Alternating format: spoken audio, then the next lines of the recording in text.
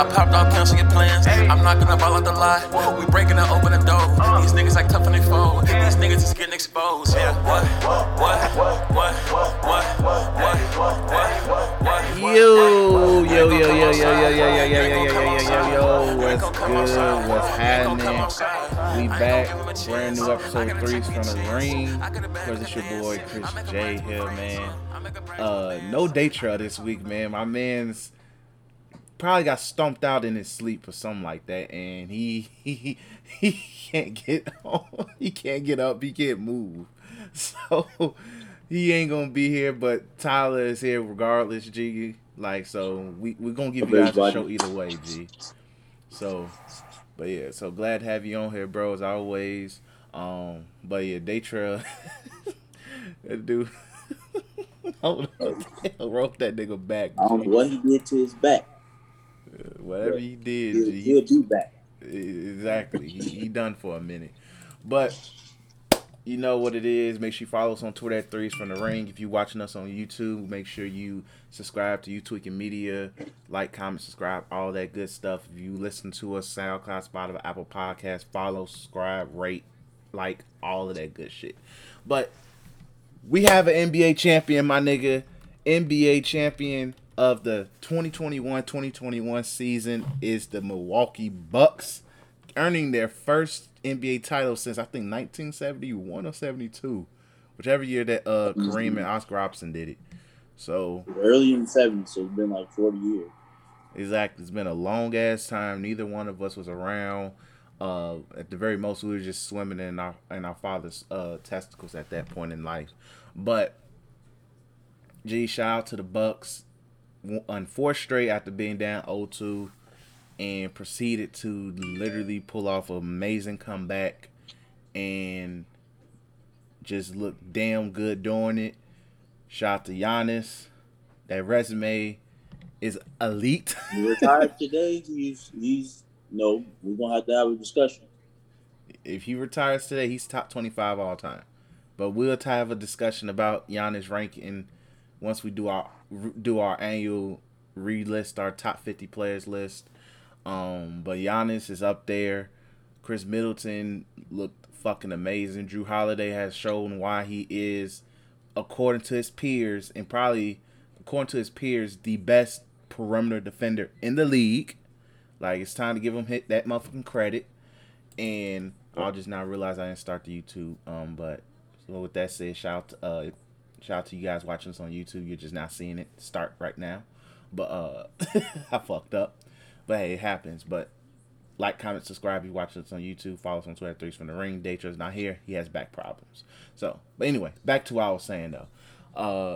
Drew Holiday proved that he is the best perimeter defender in the league. His peers has not been lying or capping on him these past 2-3 seasons. He is that. And just the Bucks as a whole, just Mike Budenholzer, as much as Daytra may have to apologize to Mike Budenholzer on this podcast, because the Mike Budenholzer team has finally won a championship, G. Has won the championship. I do want to give the Suns applause for, despite losing and blowing an 0-2 lead, put up a fight and still giving us a really great series. Outside, I think it was a game 3 where they just outright got routed. But yeah, it was game 3. They got 20 piece. Yeah, but like outside, like it was a very good competitive 6-game series. So like, shout out to the Suns putting forth the effort. They might not see this shit ever again because the Western Conference is going to be a freaking hellhole next season. Next year, Western Conference is going to be ridiculous, bro. It is ridiculous. Yeah, but even for the East next year, the East is gonna get better too. But the Bucks, I think they will still definitely be the favorite. The Bucks are still gonna be one of the favorites. They still gonna be a top 2, top 3 team in the East, regardless, going into next season. And plus, Giannis just finally has the weight off his shoulders, and now he knows what it takes to win. And that sometimes all it takes is that one to figure it out. Very convincing fashion as well. Man dropped 50 and 14 last night. 50. He had his stat line was very my career like, G. I believe it was 50, 15, 5 blocks, probably had 5 assists as well. So like his stat line was ridiculous last night. So, and it was justified.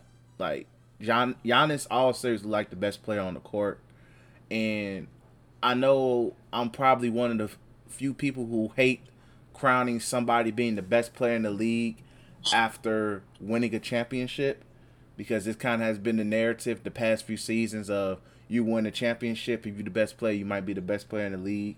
And I blame the time when Kawhi won, this shit started. But Giannis actually might be closer to being best player in the league than we give him credit for. I agree. Like, yeah, but before you gotta give credit where credit is due. He pushed through everything, that he had to go through. Mm-hmm. He didn't listen to what anybody had to say about him. Not going to be able to win a championship with the Bucks. Having to go through the coach change from Jason Kidd to Budenholzer.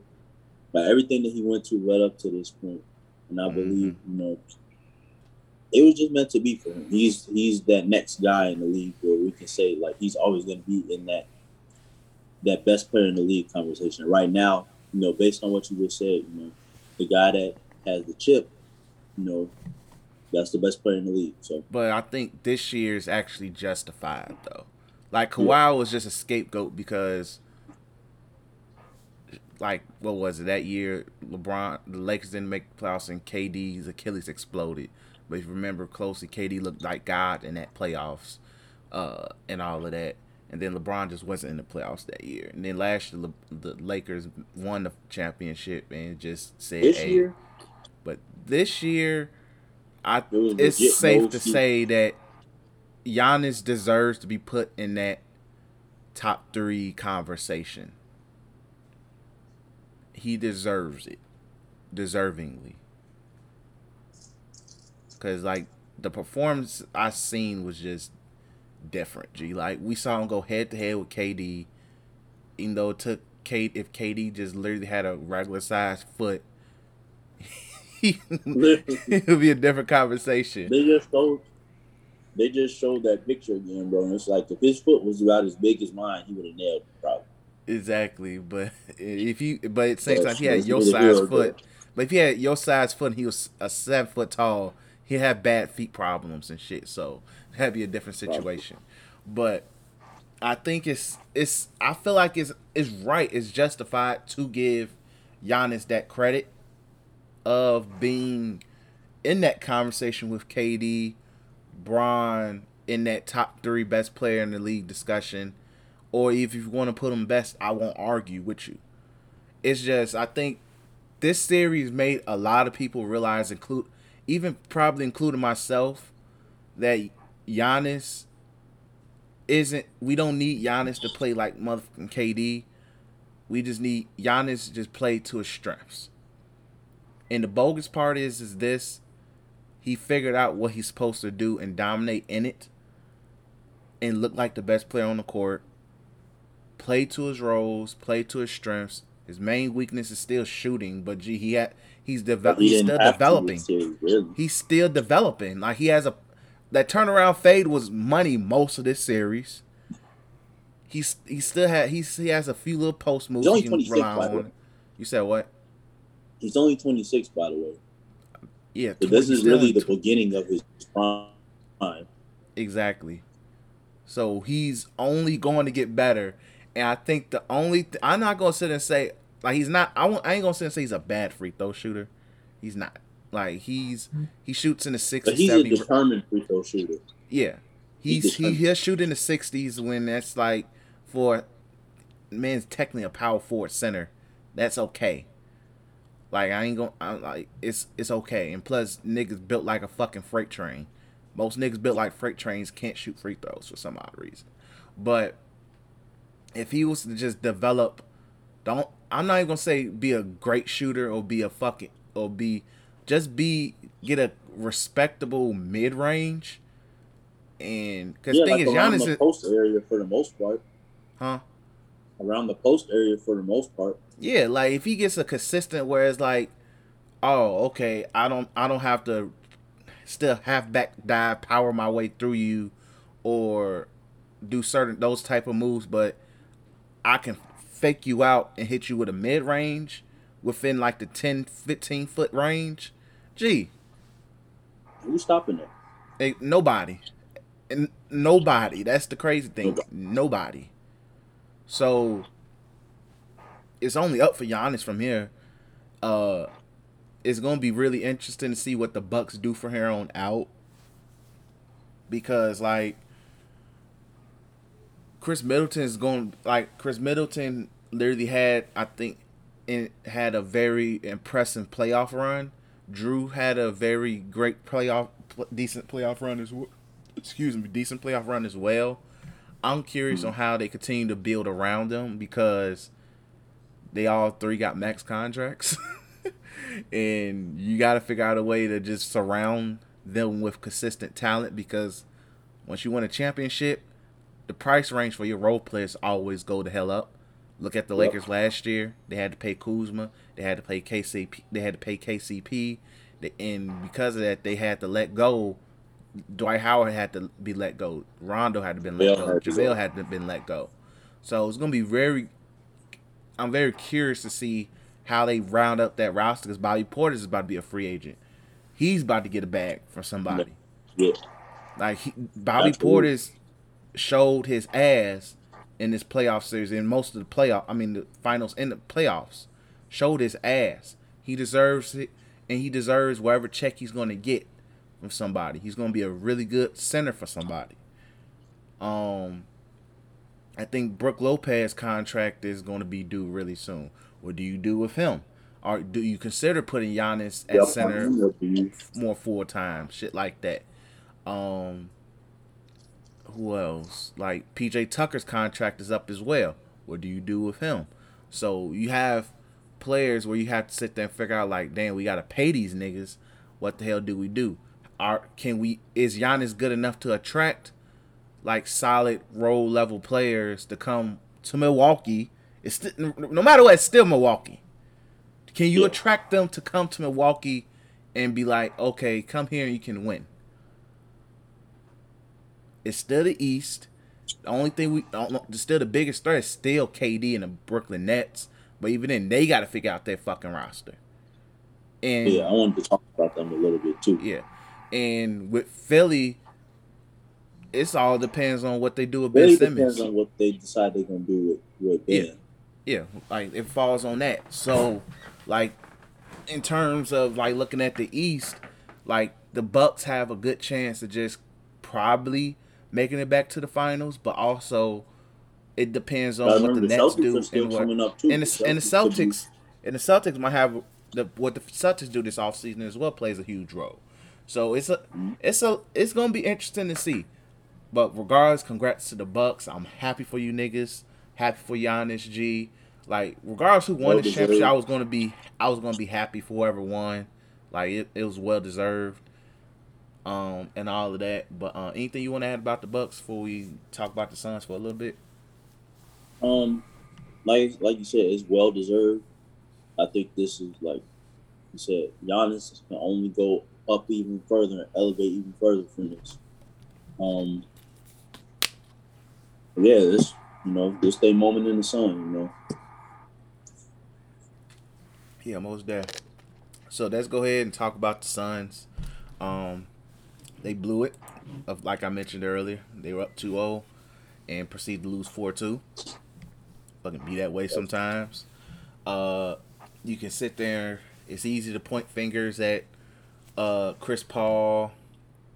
Yeah, you can sit there and cap and say, yeah, he was hurt. But if you on that floor, you got to figure it out. Giannis played with a hyperextended knee and proceeded to average a stupid-ass stat line. That's what else I wanted to say. I forgot that he was hurt.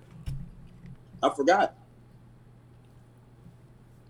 Because even that first game he played, didn't he have 30 that first game? No, first game he had like 20 and 10. Like he looked more rusty than Hobson. He had a solid double that game. I forgot he was hurt. By game 2 or 3, I forgot he was hurt. Exactly. But like Giannis, but you can throw whatever excuse you want for Chris Paul. Like he blew it outright. I'm out. Keep it G real. He blew it. And then Devin Booker, I think a lot of y'all have to go to a Kobe memorial or mural, and I tweeted this, and apologize. Get on your knees, look up to God, and say, God, tell Kobe I apologize for comparing him to Devin Booker.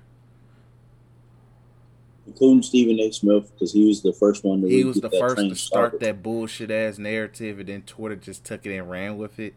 And I love Devin Booker. I've been a fan of Devin Booker's game since Kentucky, so like I rocks with. And he even said, "Don't compare him to Kobe." Yeah, he even said it, like, yeah, that's not what he wanted. Like, either is he a Kobe disciple? Most definitely, but he said don't do that to him. But we like even regardless, Devin Booker didn't play up to expectations as well as he should, especially in that final game, like last night's game. He literally looked horrible. Aiden just had that man was guarding Giannis 70% of the series. He worked that out first. And Giannis was on despite having an amazing playoff leading up before this, you had to deal with a bad motherfucker. I understand that you probably just didn't have the energy to just keep up, but even still, he didn't look as dominant and potent.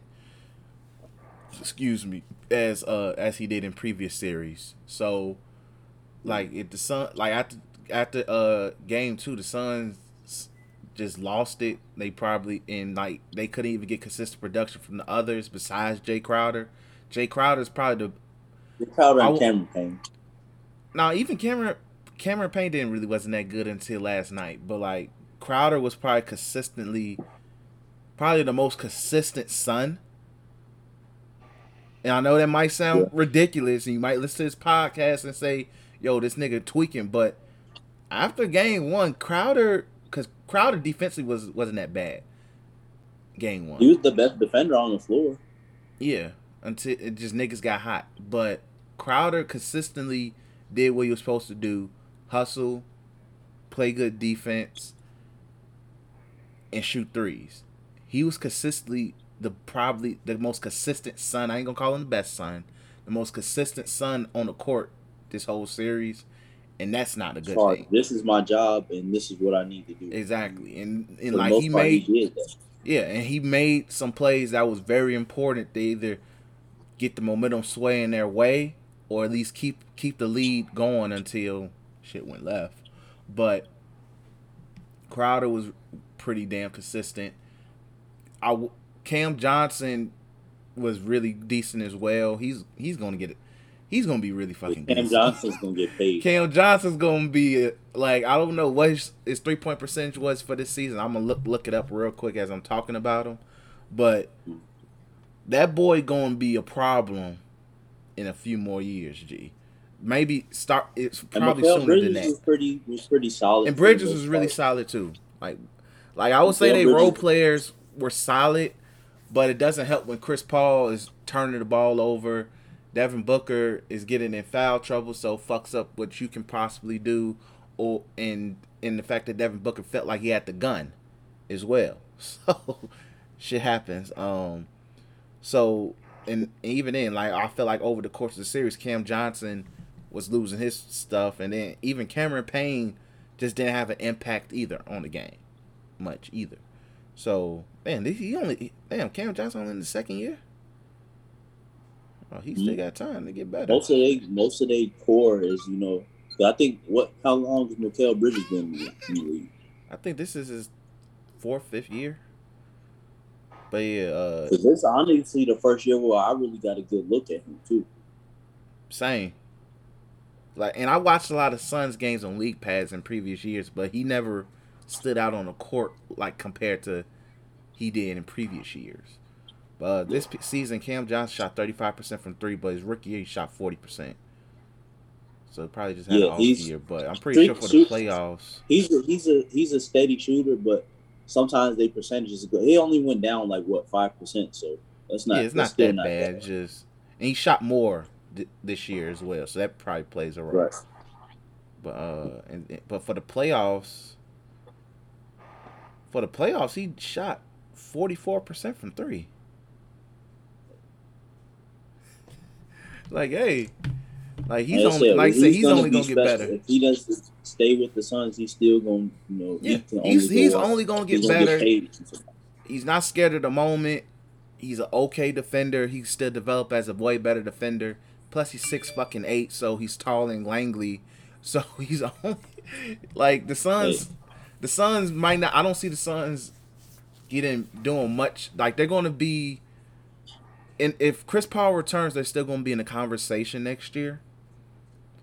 I think regardless, they're going to be a team that you're not going to put them down easily. I think because of the experience that they have right now, they're going to take this. Because I'll be honest, I don't think that they're going as far as they went this year, next year. Hell no. But I definitely think they're not a team that you're going to put them down in 4 or 5 games. Hell no. But no, like they got. You're gonna have to fight. Yeah, you're gonna have to fight. They gotta next year Devin Booker, he gotta learn to be a smarter defender. He's not the best defender on the floor, but he's not the worst defender neither. But he has to play a lot smarter defensively. At least, just stay out of foul trouble. Because like you said the other day, you could be a bad defender but not foul people all the time.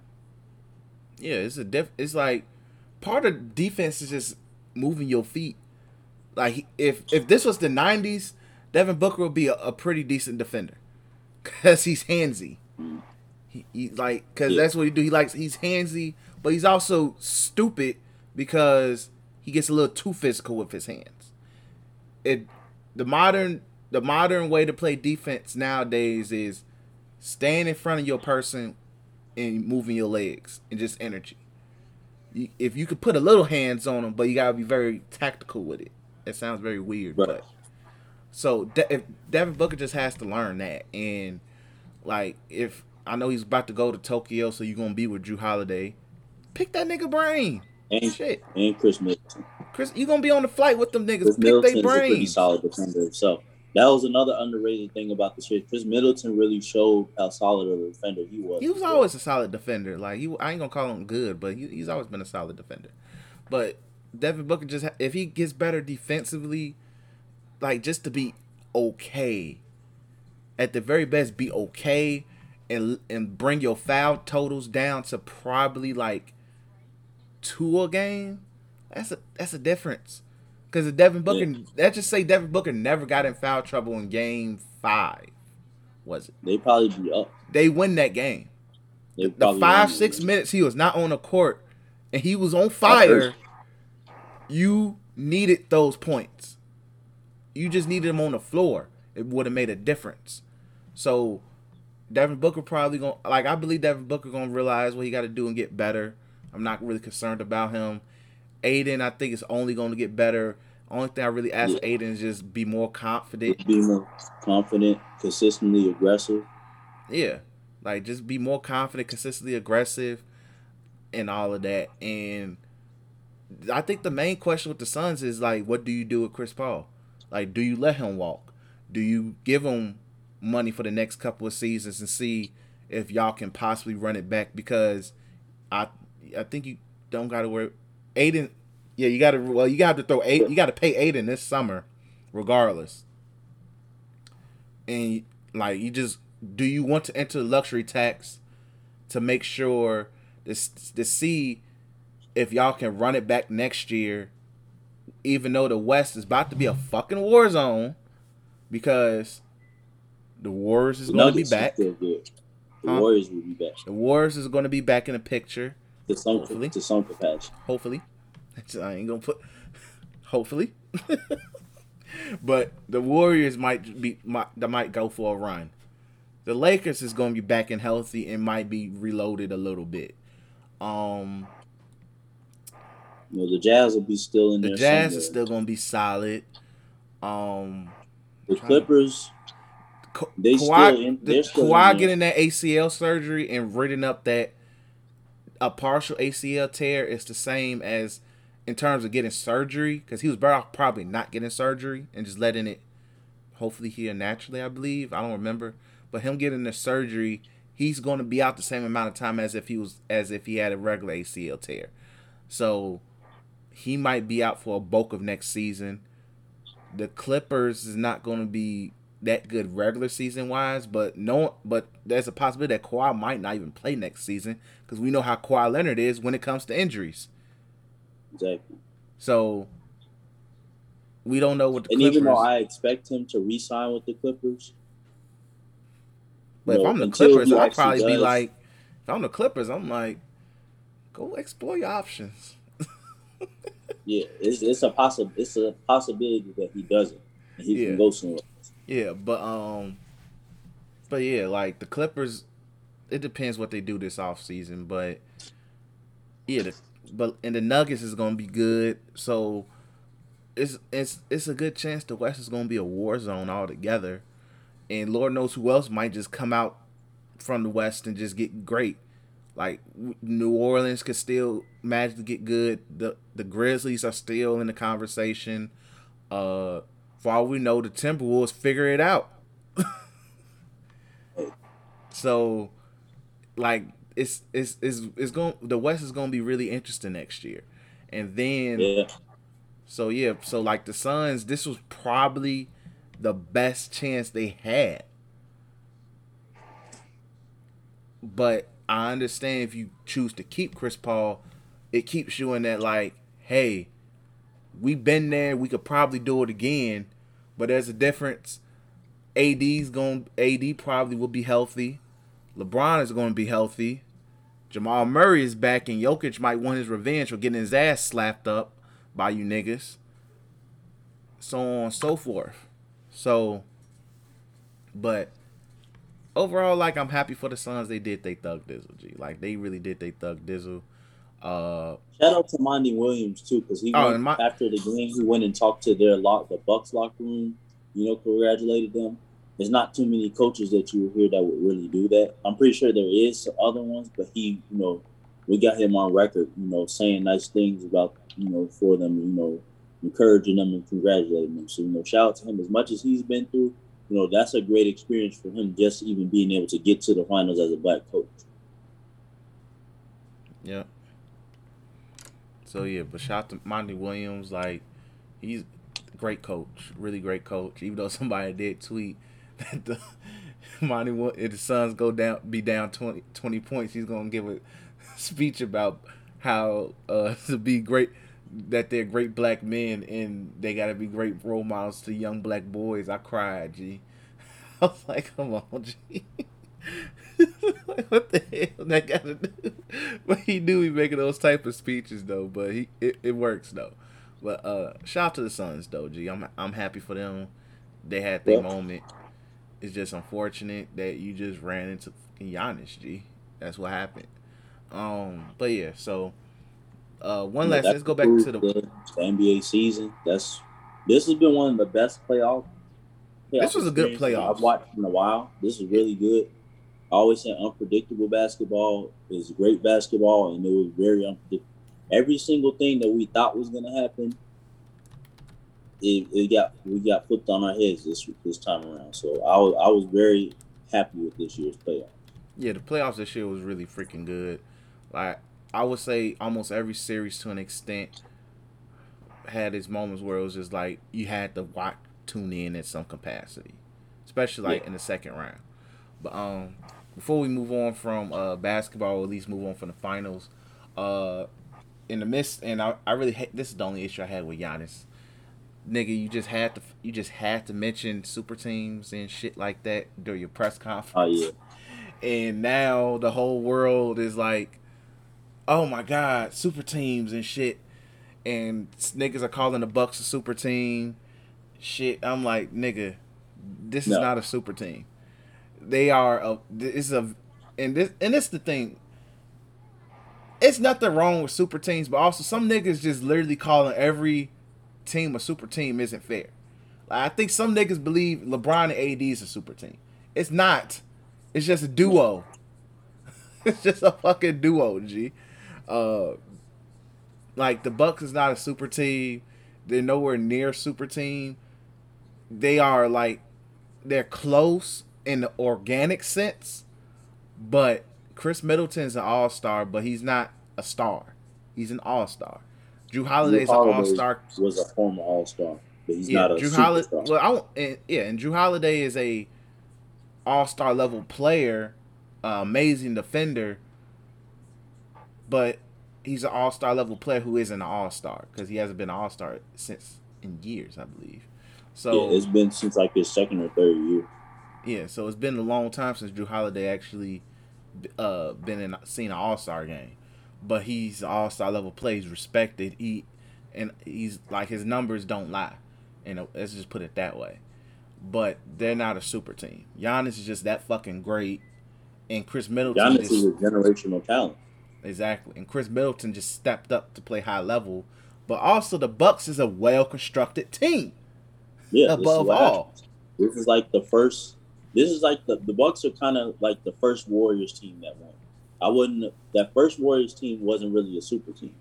Yeah, like the Warriors wasn't a super team. Just they didn't become super until KD got there. Because then now you had 4 All-Stars, but Draymond is not a normal All-Star. Draymond's not necessarily a superstar himself. He just has he is very, very good at playing his role.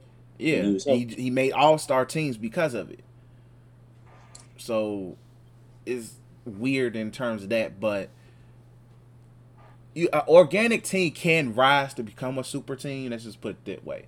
Because you can argue that the Warriors for KD got there was a super team because they had 3 All-Stars, 1 superstar and Steph. Clay was a star, Draymond being an All-Star level player, and Andrew Bogut was an All-Star previously. So you can make a case.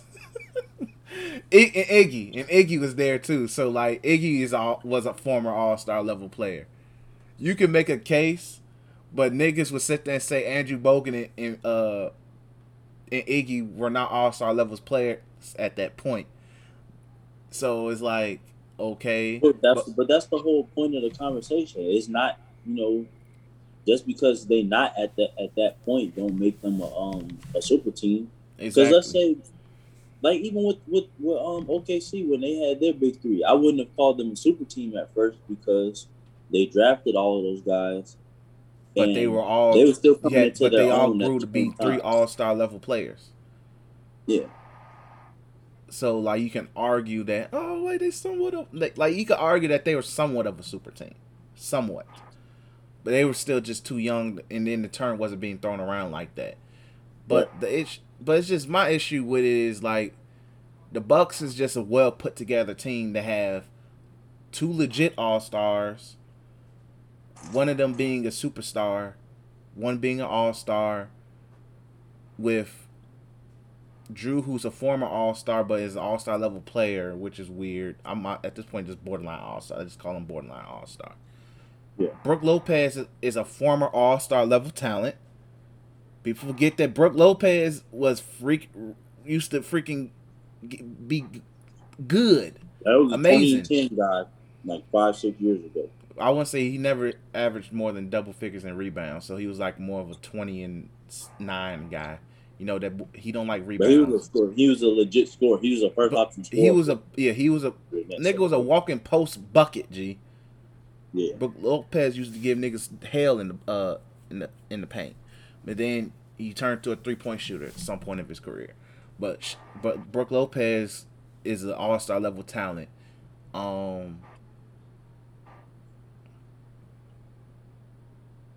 Okay, that's it. And PJ Tucker's a really good defender. And PJ Tucker's a really good defender. But like they have a really put together roster. Muggs know they roles. Muggs step up when they need to step up. You have 4 or 5 dudes who can easily give you double figures with no problem. They're just a well put together team, and you gotta give them credit for that. Now, this is my issue: is when people bring up super teams, and this is why I'm mad Giannis brought it up. It's nothing wrong with players building teams. It's really not. Because I wholeheartedly believe that back in the 90s, niggas should have teamed up to beat the Bulls. They probably would have got him at least 1 or twice. If niggas wasn't scared of free agency, the Bulls would have got eventually. Let's just put it that way. If Charles Barkley realized he could have went to the Rockets sooner, he would have. If Clyde Drexler realized, okay, it's just not working here in Portland, he should have left sooner. Those are the type of points that need to be made. But it's just a different era. There's nothing wrong with that. But the Bucks was just one of the very few teams that actually was able to do it organically. Yeah. Because at the end of the day, we look at the previous champions, it's because some players said, fuck it, I want to go here, and it worked. The Lakers, because LeBron said, I want to go here, and then AD said, fuck them young niggas, I want to go to LA. Sorry, Drew, I love you though, my nigga. And proceeded to go to LA. And then the Lakers became what they were. And won the championship. You look at the freaking Raptors. Mostly it's organic. But it took Kawhi saying, I want the fuck up out of here. And look what happened. He wins the championship. After KD Achilles imploded. KD says, I want to go to the Warriors. I want to fucking win. Hey, guess what? I won 2 championships in a row. The Warriors was organically built, so that's just a little different. But they were They only won 1 while organically built. Cavaliers, LeBron just said he wanted to go back, and Kevin Love just slowly but surely just dwindled. Yeah, you could argue that wasn't really that much of a super team. It started off as a super team, but it's just by that third year, Kevin Love, arguably by the second time they were in the finals, the 3-1 when the Warriors blew 3-1 lead, Kevin Love wasn't shit. That's why they had to do what they had to do. But yeah, so yeah, like you could look at it and be like, oh well, regardless, it just seems like players do a better job building and picking what they want to do than some of these teams. The Bucks did a great job building a squad. I also kind of give the Raptors credit too because it took Masai Ujiri saying, I want to turn DeMar DeRozan into Kawhi Leonard. Made a hell of a difference. So it's like, but regardless, a lot of these GMs don't know how to build teams. If you know how to build teams, you wouldn't have to rely on your stars to recruit. Exactly. Like Giannis teams like didn't. Detroit wouldn't be fucking. Most teams that are laughing stocks wouldn't be laughing stocks right now if they at least knew how to build a team that can make a playoff series every year. Exactly. Dame wouldn't be questioning what he wants to do because he's going to ask out. This thing, he's going to ask out. It's nothing more that he can do for that team, and they don't. Every single year, they make a move that does not move the needle. We say this every year. A coaching change. They get a bench player that's not going to do anything for them. They just doing stuff, whatever can really make the playoffs. And I said it. They're either going to have to miss the playoffs entirely or get their ass beat in the playoffs really bad again for him to be like, okay, this isn't it. And I only think it's going to be that. This was going to happen. They're going to go this offseason. They're going to put CJ McCollum on the trading block. CJ Nurkic is going to be on the trading block, of course. That's what I'm saying. This thing, any team with common sense is going to be like, I'm not trading my assets for CJ with a bad back and Jokic Nurkic, who is nigga 7'2" and soft. Sucks. I want to say sucks. Soft. When you need him what AD did to that. What AD did to that nigga in the bubble was just humiliating. So. That man's home country. Literally. But so.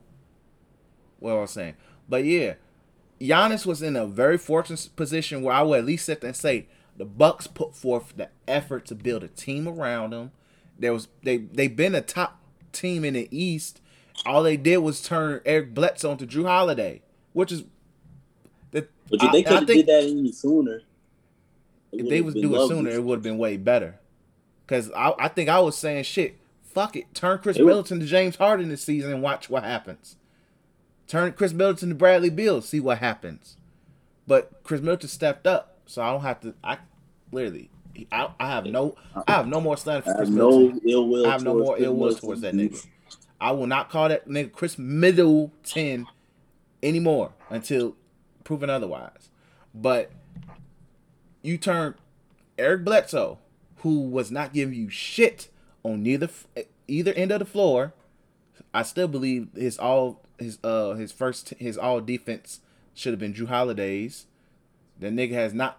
I still need somebody to tell me. I still need to know who Eric Bledsoe clamped up. Because as far as I know, the last time I saw him stick defense was on Terry Rozier, and he sent that man home. He acted like he didn't know who he was after he got crossed up. Sent that man to God. So, but yeah, so you turn Eric Bledsoe into Drew Holiday, who is the best perimeter defender in the league, who can give you between 15 to 25 a night. You got something.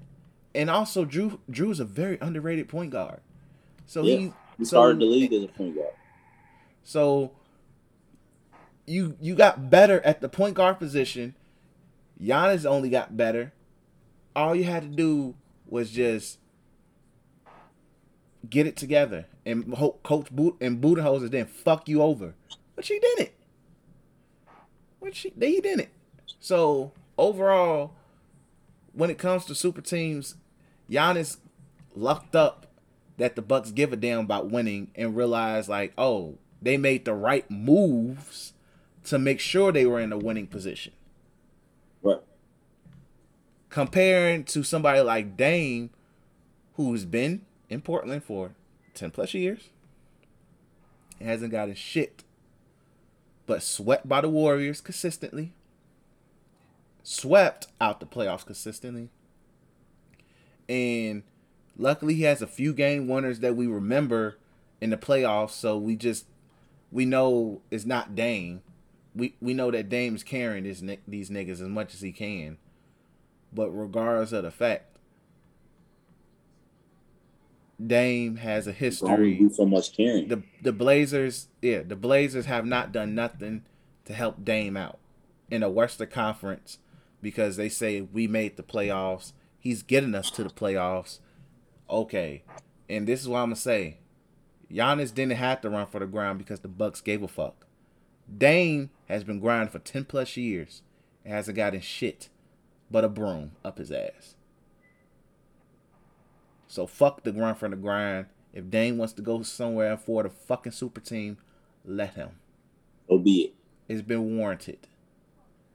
Because honestly, when you think about it, that's when most guys, after about 10 years in the league, when they've, maybe some of them might have made one final, but after that couldn't get back there. The team itself is slowly declining. After about 10 years of that, you kind of question, like, okay, what's my next move? Because obviously this team isn't trying to put anything else around me.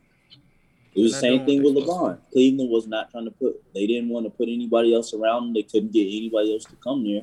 He was literally carrying them since he got into the league. Them niggas picked Antoine Jameson over Amari Stoudemire, G.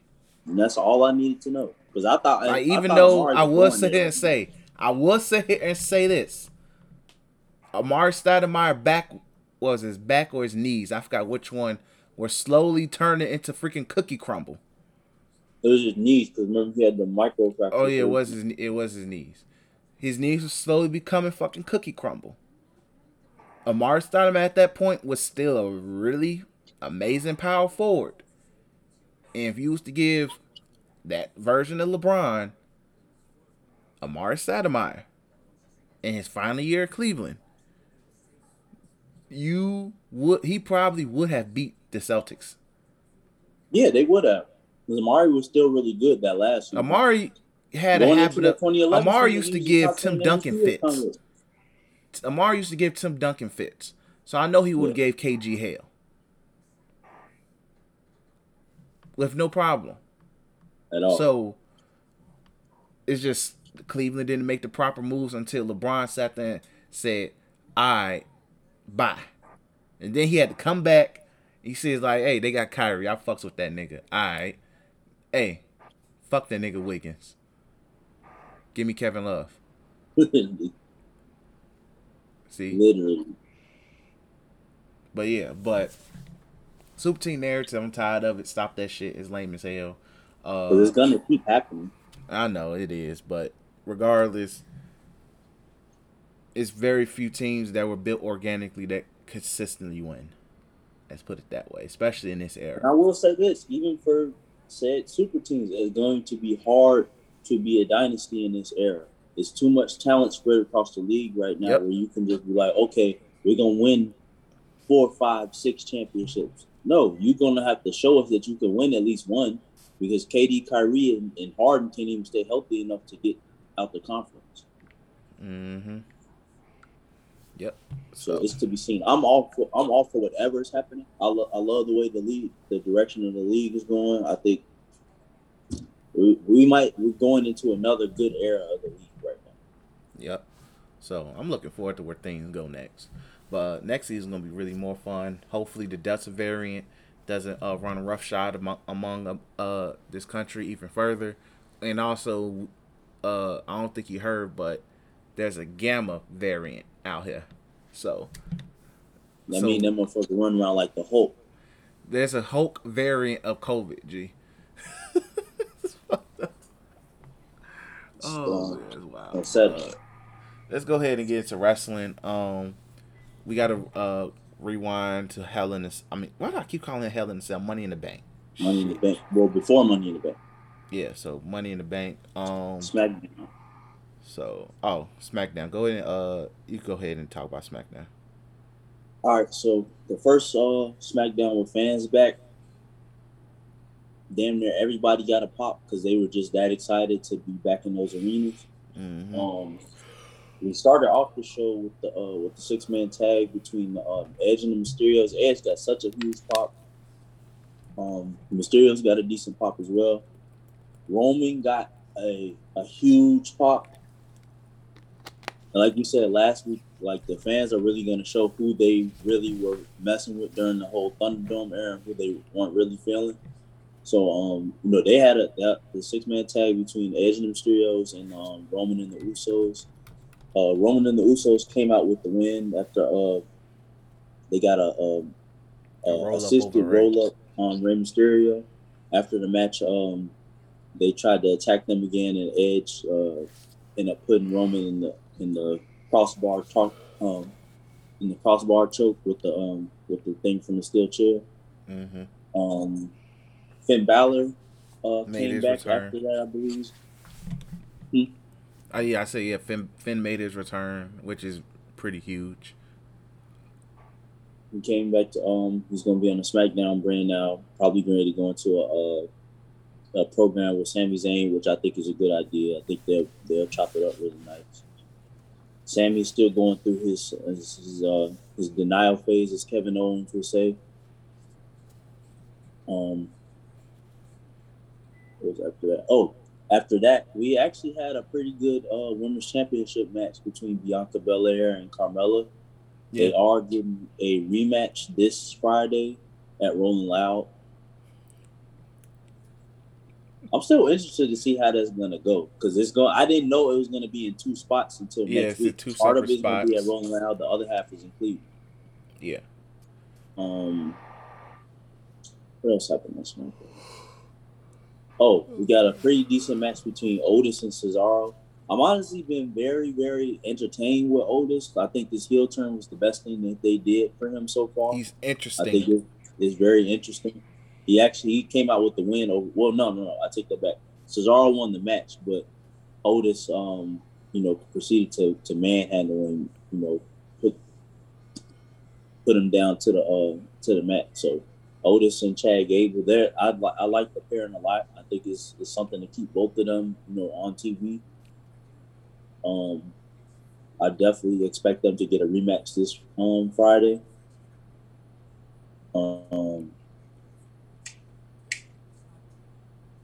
Edge and Seth Rollins had another segment where Seth Rollins told him, you kind of in my way, because of that, I'm gonna have to put you down. So be aware of that. He said, "Be aware." He told that man, "You're not even going to beat Roman either." He he did say made that. he made sure he didn't beat Roman. I'll give him that. He Yeah, said he he made definitely had a sure. hand in that. And He now made all sure. hell is about to break loose between those two. That's going to be a very, very fun rivalry between Yeah. those two.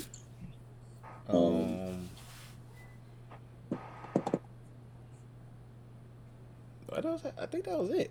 It was a few other, what main event it? Oh, the Baron Corbin Oh segment. yeah, Baron Corbin's just going through it at this point. Like Baron Corbin came he's out and down said, bad. "My daughter can't. My daughter is sick because she got to eat spaghetti out of a can. I need y'all to donate $100K to me so I can keep up with these bills." Like my man's It was just a very funny segment. It's whatever they're doing, ready to do with Baron Corbin right now is very entertaining. yeah, like Baron He's the Corbin. perfect person People don't to give kind of go through something like this.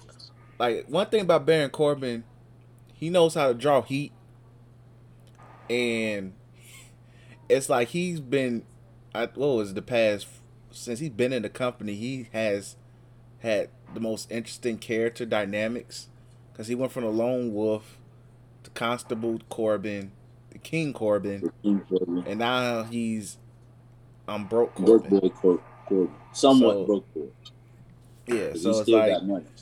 exactly. So like Corbin knows how to play his roles really well. Like he does an amazing job at it, and plus he draws heat. Like the crowd still hates this nigga.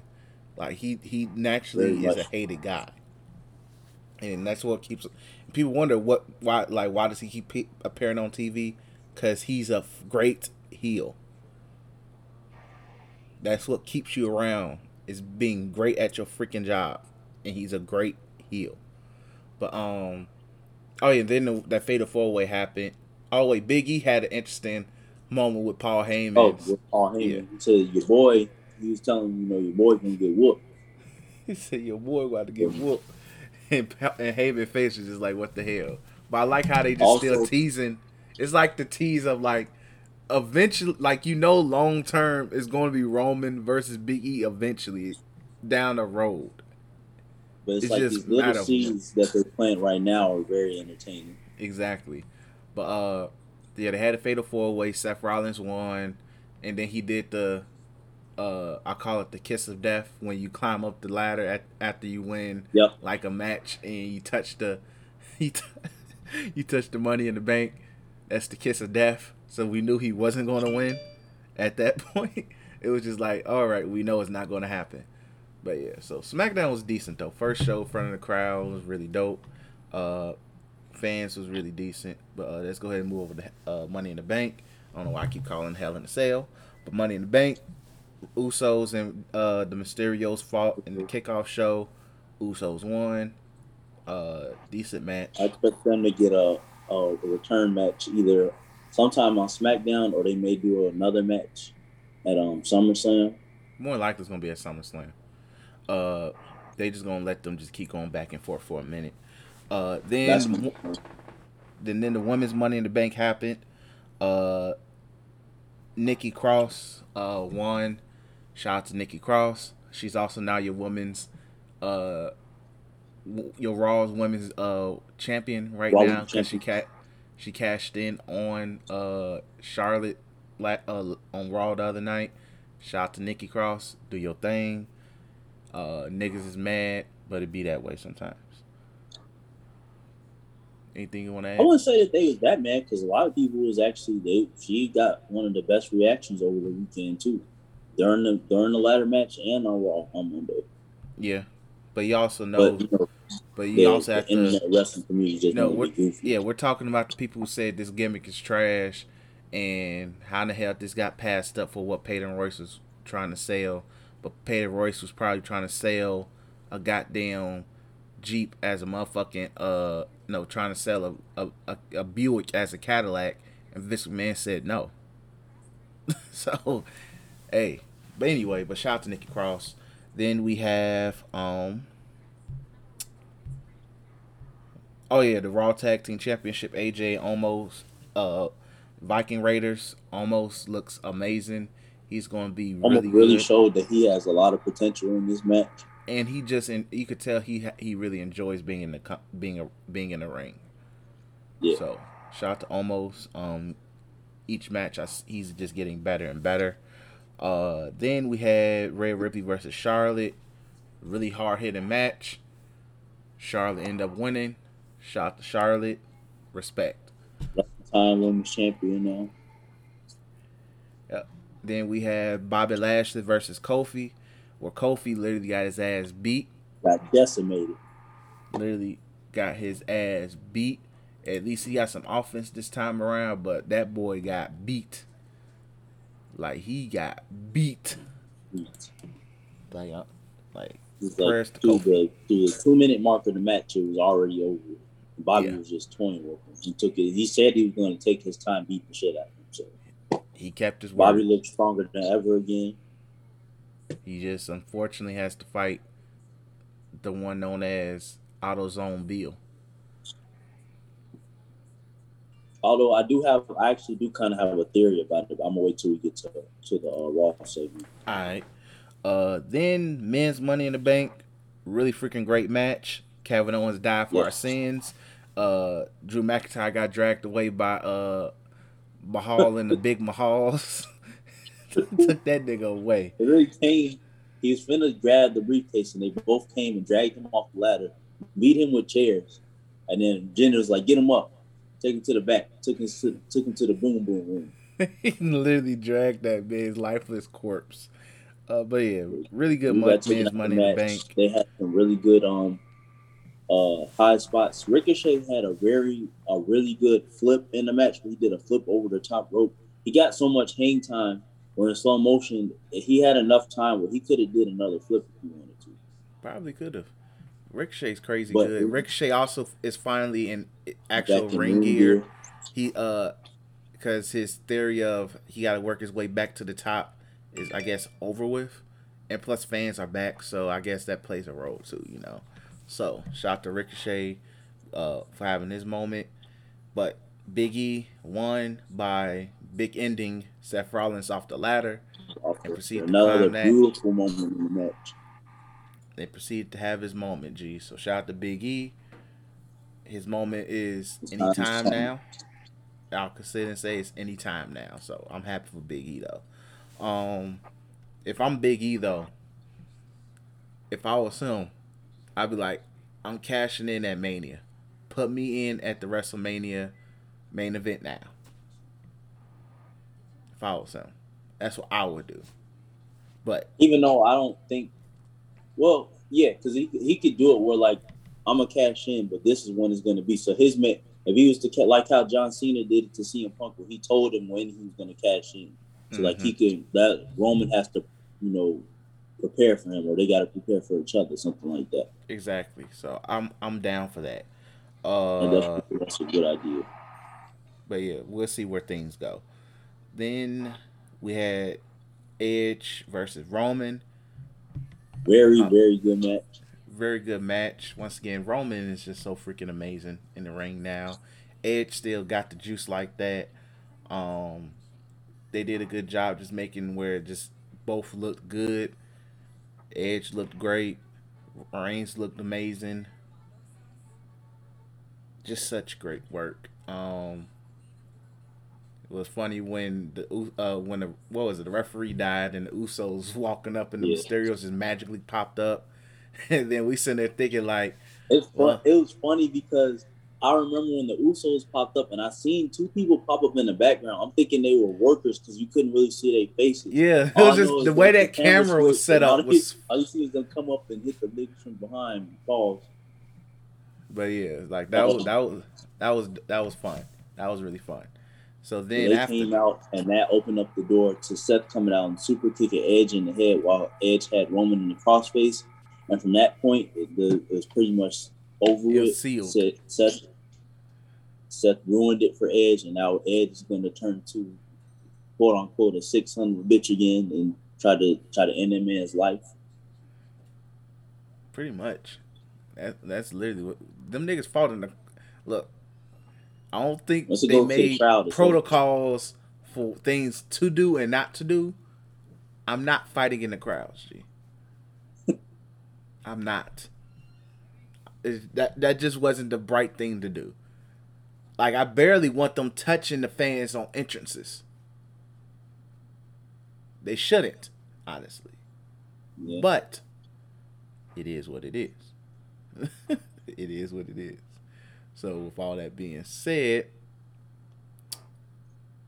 after that match, wasn't very bright. Was like, Roman told the crowd, "Now you guys, you gotta acknowledge me. I done took out all your heroes, except one." And then you hear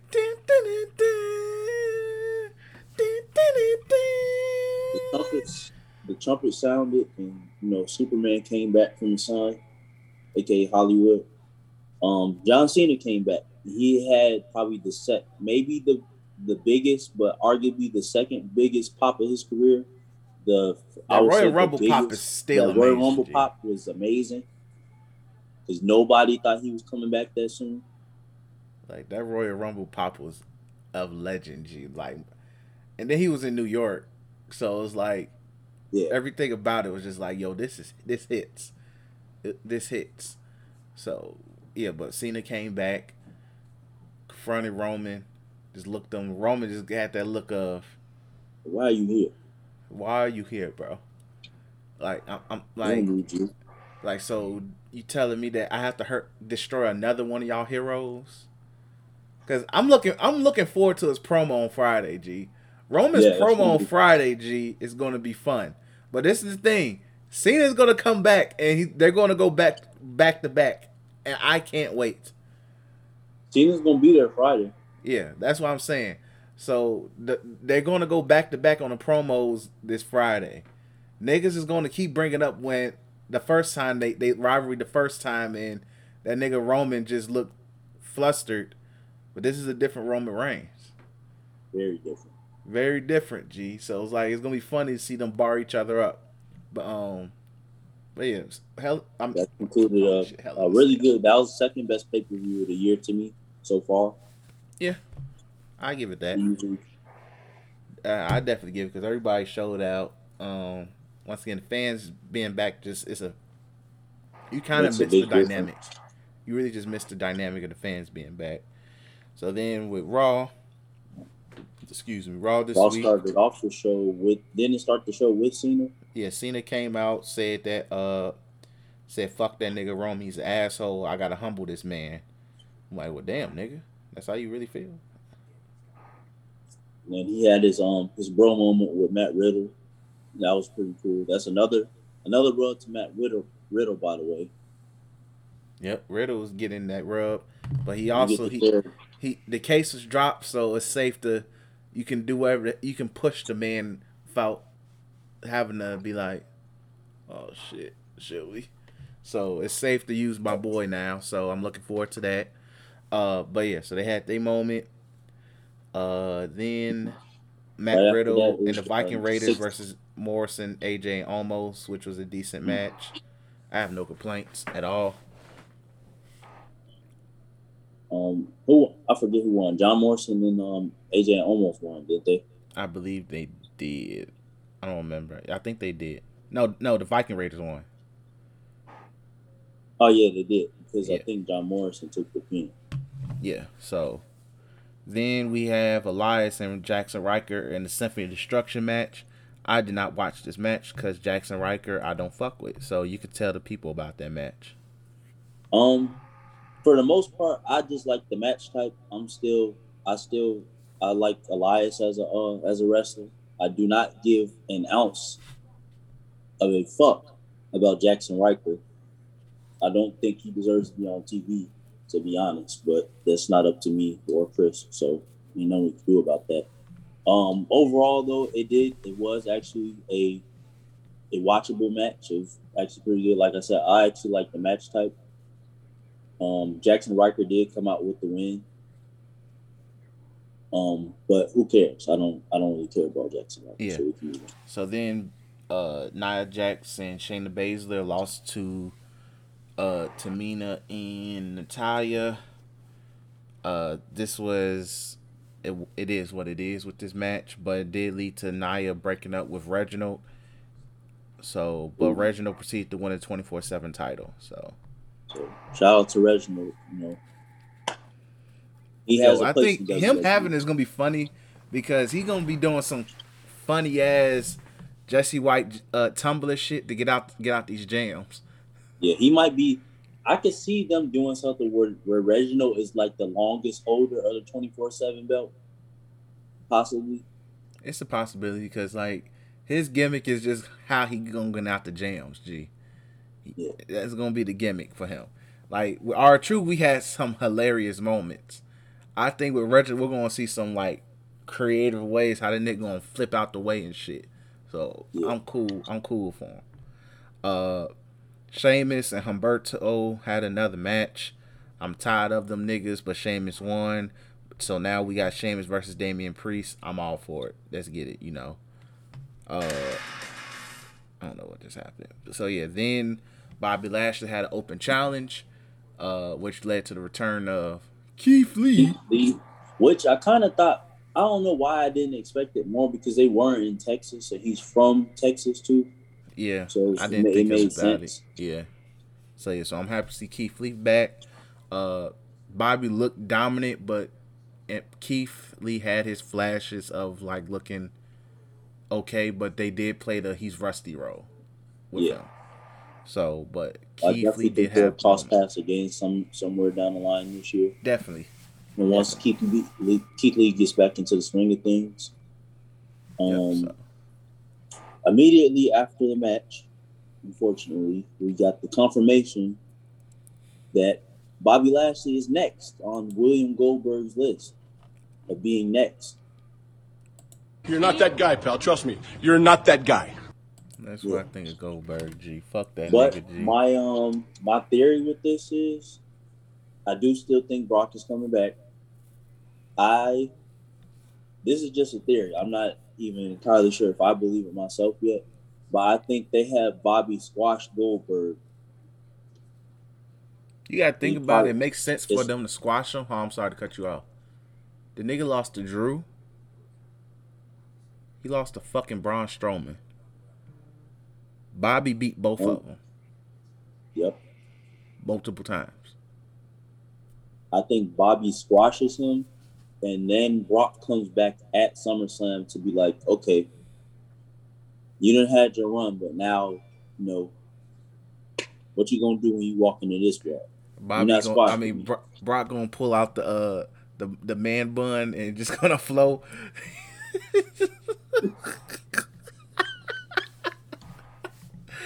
But that's my theory for that. I hope, I just don't. If not, I really just don't want to see this match. There's plenty of other guys you could put Bobby up against to set him up for Brock, even if Brock isn't coming back at SummerSlam. Yeah, it's just you could have done other things with Bobby. Yeah, I agree.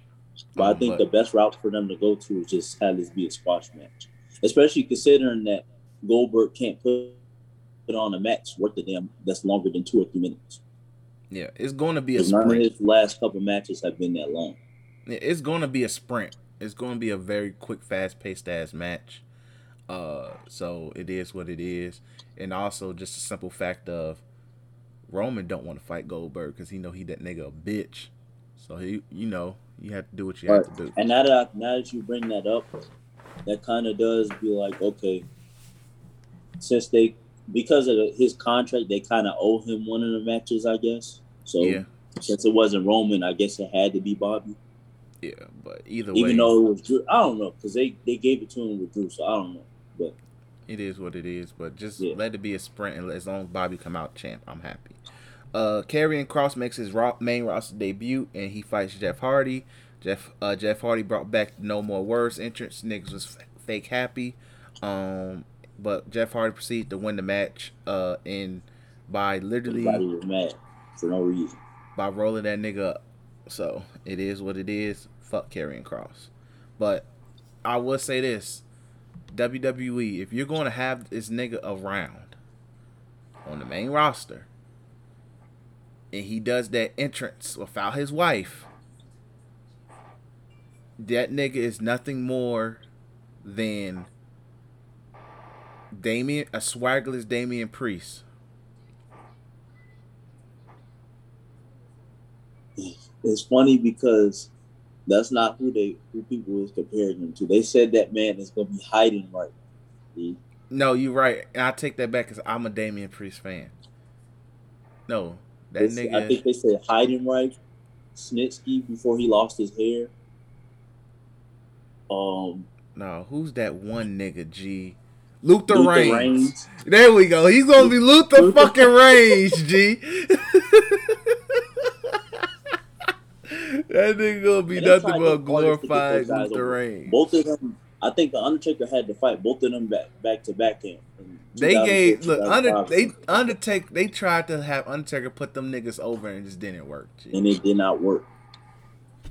Like Vince had a moment where he was trying to get some big niggas over and it just didn't work. G. It just didn't. Even though I think Karrion Kross is, all jokes aside, I think he's gonna be a lot better than they are. He already is. Yeah, I think main roster wise, he's kind of overreacting to this loss, though. I don't think it was that big of a loss. Granted, he is the NXT champion and all, but I don't think it was that big of a deal because once he actually makes his full mainstay on the main roster, he's gonna run through a couple guys. Yeah, he's gonna be. I think he's gonna be better in the main roster because thing with NXT. It's wrestling ass niggas in NXT. It's wrestling ass niggas. He's not a wrestling ass nigga, and he doesn't do nothing really like. He's not flashy like that either. He has a very. He's a hard hitter. He's a hard hitter type, but it doesn't have that pizzazz. He doesn't know how to carry a match. You get what I mean? So he has to be with another hard hitter. That's why, like, his best match is still the match he had with Keith Lee. Regardless, it's still his best fucking match. So yeah, like him being the main roster, he's gonna be with more. It's a more controlled pace compared to NXT, and also he's working with guys that's at least closer to his size. Exactly. Jeff Hardy was about the same height as him.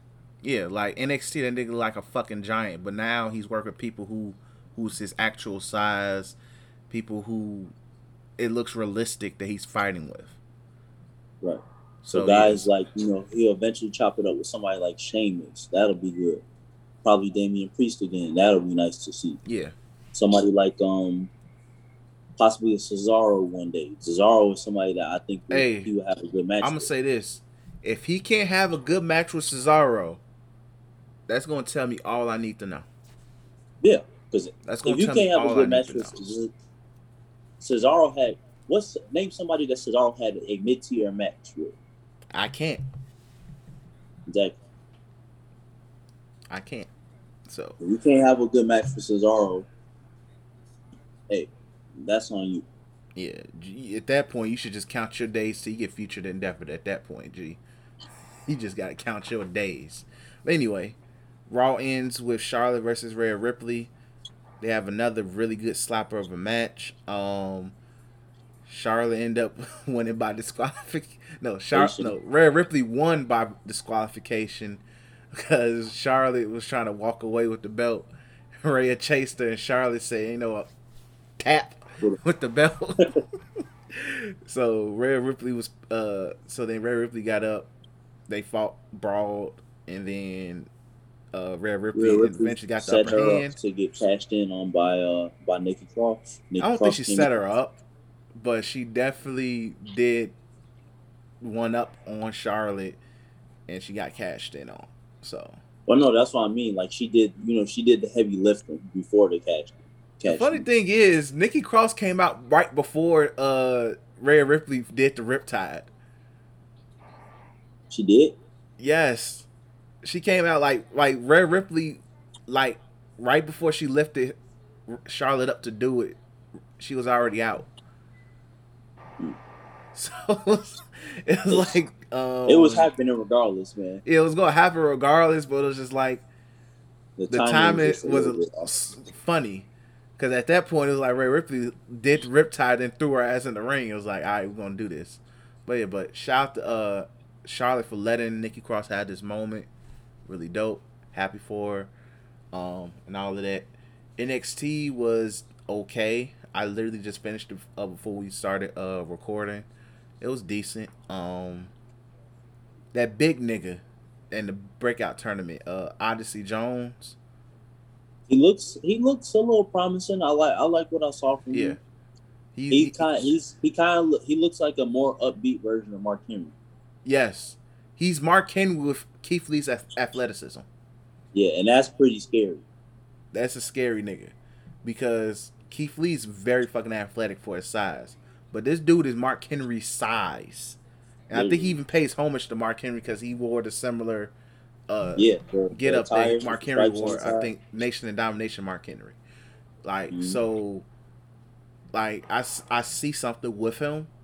I'm glad he won, but so yeah, so I shout don't out to think he him. wins the breakout tournament though. I feel like he somehow gets screwed in a way, Yeah, possibly because based on what. I think it's going to be that nigga. I can't think of his name. But he been on NXT the past few weeks. He had that match against The guy that won Adam. last week. No, not the guy that won last week. Is another dude.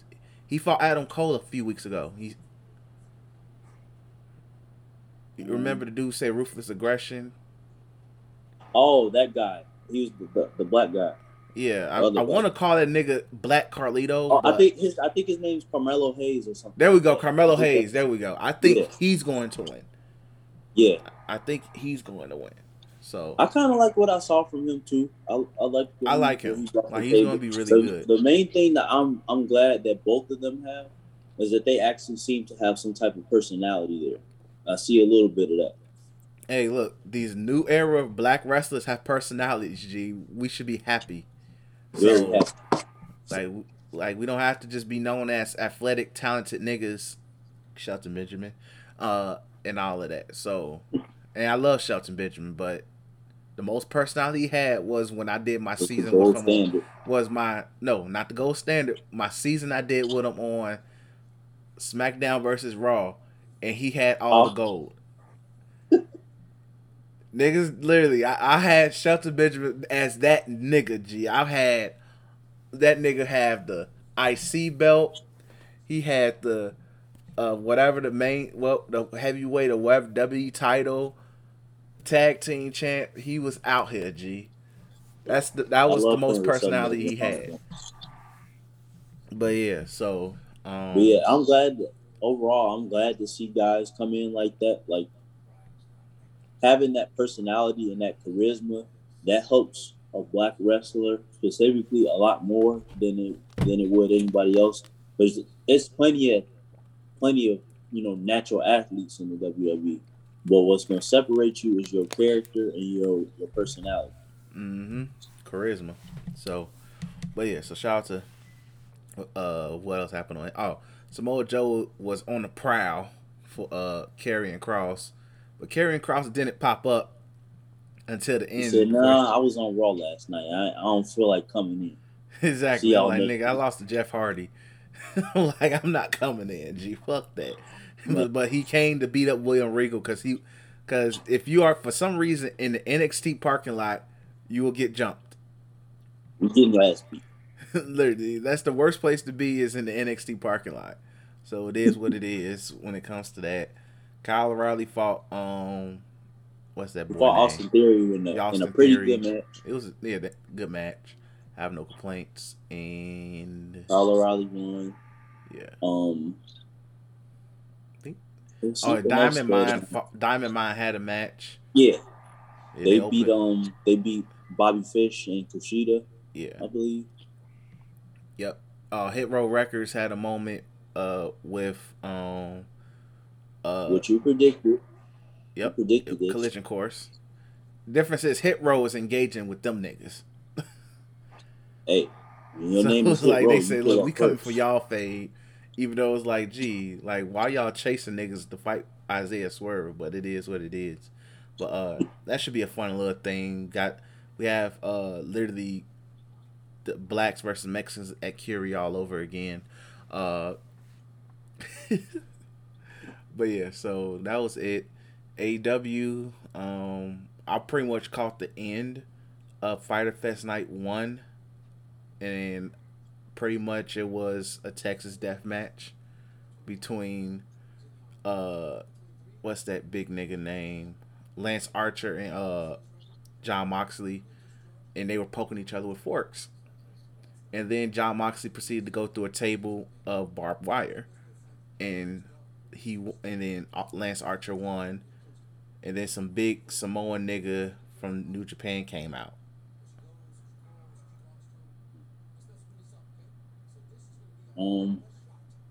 But I did not see the show at all, to be honest. So that's all.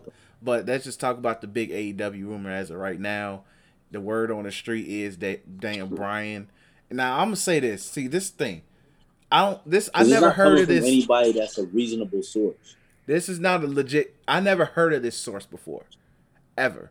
It's not from Fightful. Is it called Boss Fights or something? Yeah, I'm like, what the fuck is this shit? Like, it's not from Dave Meltzer. It's not from Fightful. It's not from that sap nigga. None of the legit wrestling sources where you'd be like, if you heard it from them, you'd be like, okay, maybe it's some smoke around. Yeah, some smoke to it. But to say that Dan Bryan outright signed, I'm like, okay, we gotta wait and see. That's what we've seen. The same thing with CM Punk. They believe CM Punk is, but that rumor comes up every year. Yeah, that's bullshit. I won't believe CM Punk wants to wrestle no more. If he wanted to wrestle, he would have came back to wrestle. But if Daniel Bryan has indeed signed with AEW, applause to them, because you literally probably gave that man tons and tons of creative. Most legit star.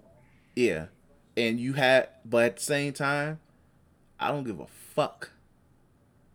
That night he debuts, you put a referee in that ring. You tell Kenny Omega to get out that fucking get out the ring, and you tell that nigga to lay down, lay on his stomach, and get put in the yes lock. And you put that belt on Daniel Bryan, and you figure it out from there. Simple as that. Because if you sign Daniel Bryan, you're in the position that TNA was back when they signed Kurt Angle. You have the most legitimate wrestler you could sign that's not named Roman Reigns or John Cena. You skyrocketed him to the top. There's no, oh, he has to start from here type shit. I don't want to hear that. I don't. He don't have to go through nobody. He don't have to go through Hunter Hearst roads to earn his keep. Fuck all that. This is Daniel Bryan's show. Yep. Because when Kurt Angle popped up on Impact, he was on business. Jeff Jarrett bent over for him. If anything, think about that. Think about that. Jeff Jarrett he's putting a broomstick up the ass of TNA at the time. Let's just say that. The only thing that Jeff Jarrett could have done to Kurt Angle, which was take his wife. That's all he could have done. And at the end of the day, he did that. But regardless, it was a fair trade. Kurt Angle took over TNA. Jeff Jarrett took his wife. That's how it needs to be. Now, Daniel Bryan will be a very fun moment in time. But also, I pray for that man's neck. Damn, bro, it's too many parallels here. Yeah. Please do not put Daniel Bryan in any death matches. Please do. I think it's AEW. Gee, death matches is part of being elite. They already overdoing it. How many death matches have they had in 1 year? Most of them involve John Moxley. Still. Unless you count then they be having group death matches too, which makes it even more unique because now everybody's dying. But but that's part of the eliteness of all elite wrestling. They do today, and he's facing Chris Jericho in a death match just in the next coming weeks, I guess. See, I think his name is Nick Gage. He's like he's supposed to be that dude that's like a deathmatch expert or some shit. Gee, what the fuck? That's what I'm saying. It's like I'm not mad if this is their main gimmick, but it's like, damn, like make it special. Like, come on, bro. But if Daniel Bryan does indeed sign, that is huge for them. Like Yeah. you did a good job picking up. Not even just respectable. It's one thing to sign respectable WWE talent, like Impact. It was one thing to sign Jeff Hardy, Christian Cage, past his prime Booker T. It's different when they got Kurt Angle in his prime. That's different. Now you Kurt Angle legitimized them. He was, Yeah, even though they were building up he big guys. legitimized them in a way that you wouldn't expect. Yeah. With AEW, you get Daniel Bryan. You said, okay. Now, well, I'm not gonna sit and say, "Oh my God, we can compete," because at the end of the day, one man doesn't make a company, unless you have a Stone Cold, Hulk Hogan type, John Cena type. No, because Daniel Bryan, as great of a wrestler he is, he isn't. Does he sell tickets? Yes and no, but he's not a face of the company type guy. Yeah. Regardless, when it comes to WWE, it's a bag, and regardless, they know how. Their top guys are faces of wrestling. Because when you think of wrestling, you think of the top guy in WWE. That's how it is. Their big names become bigger than wrestling. Exactly.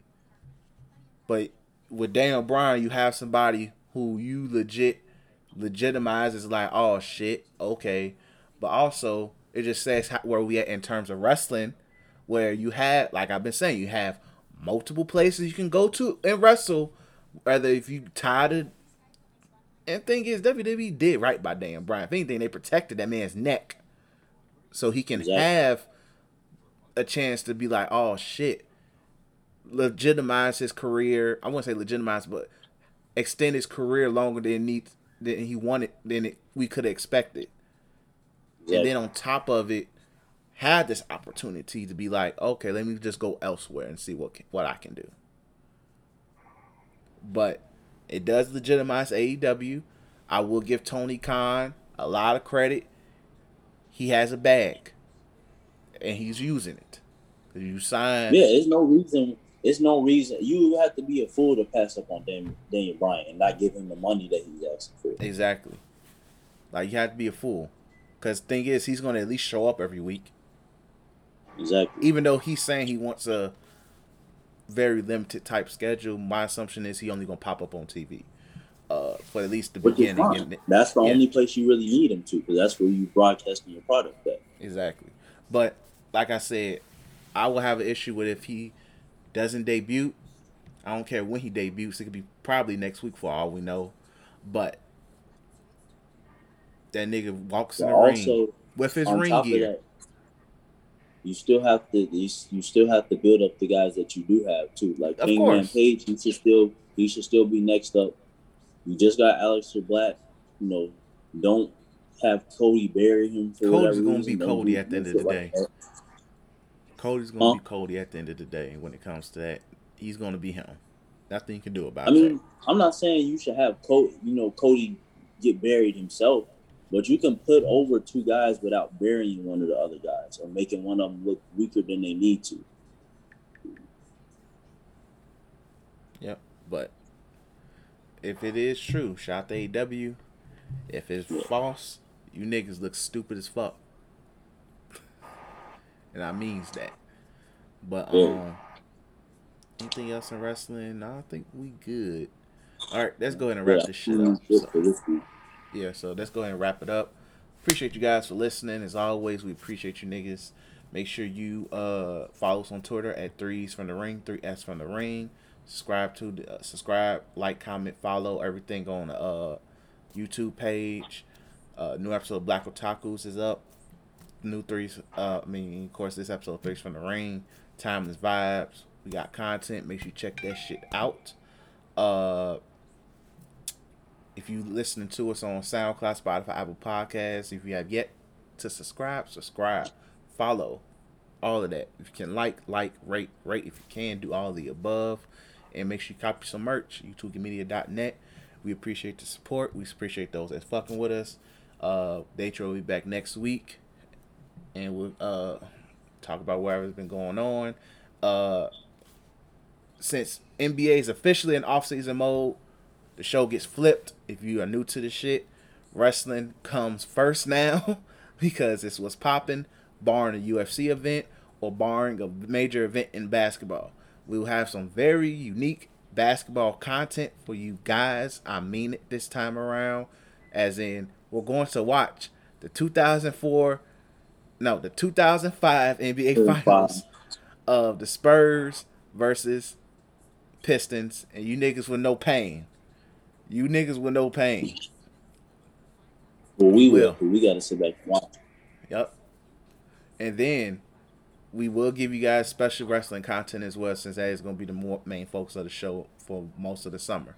But thanks for listening, and peace. See you next week.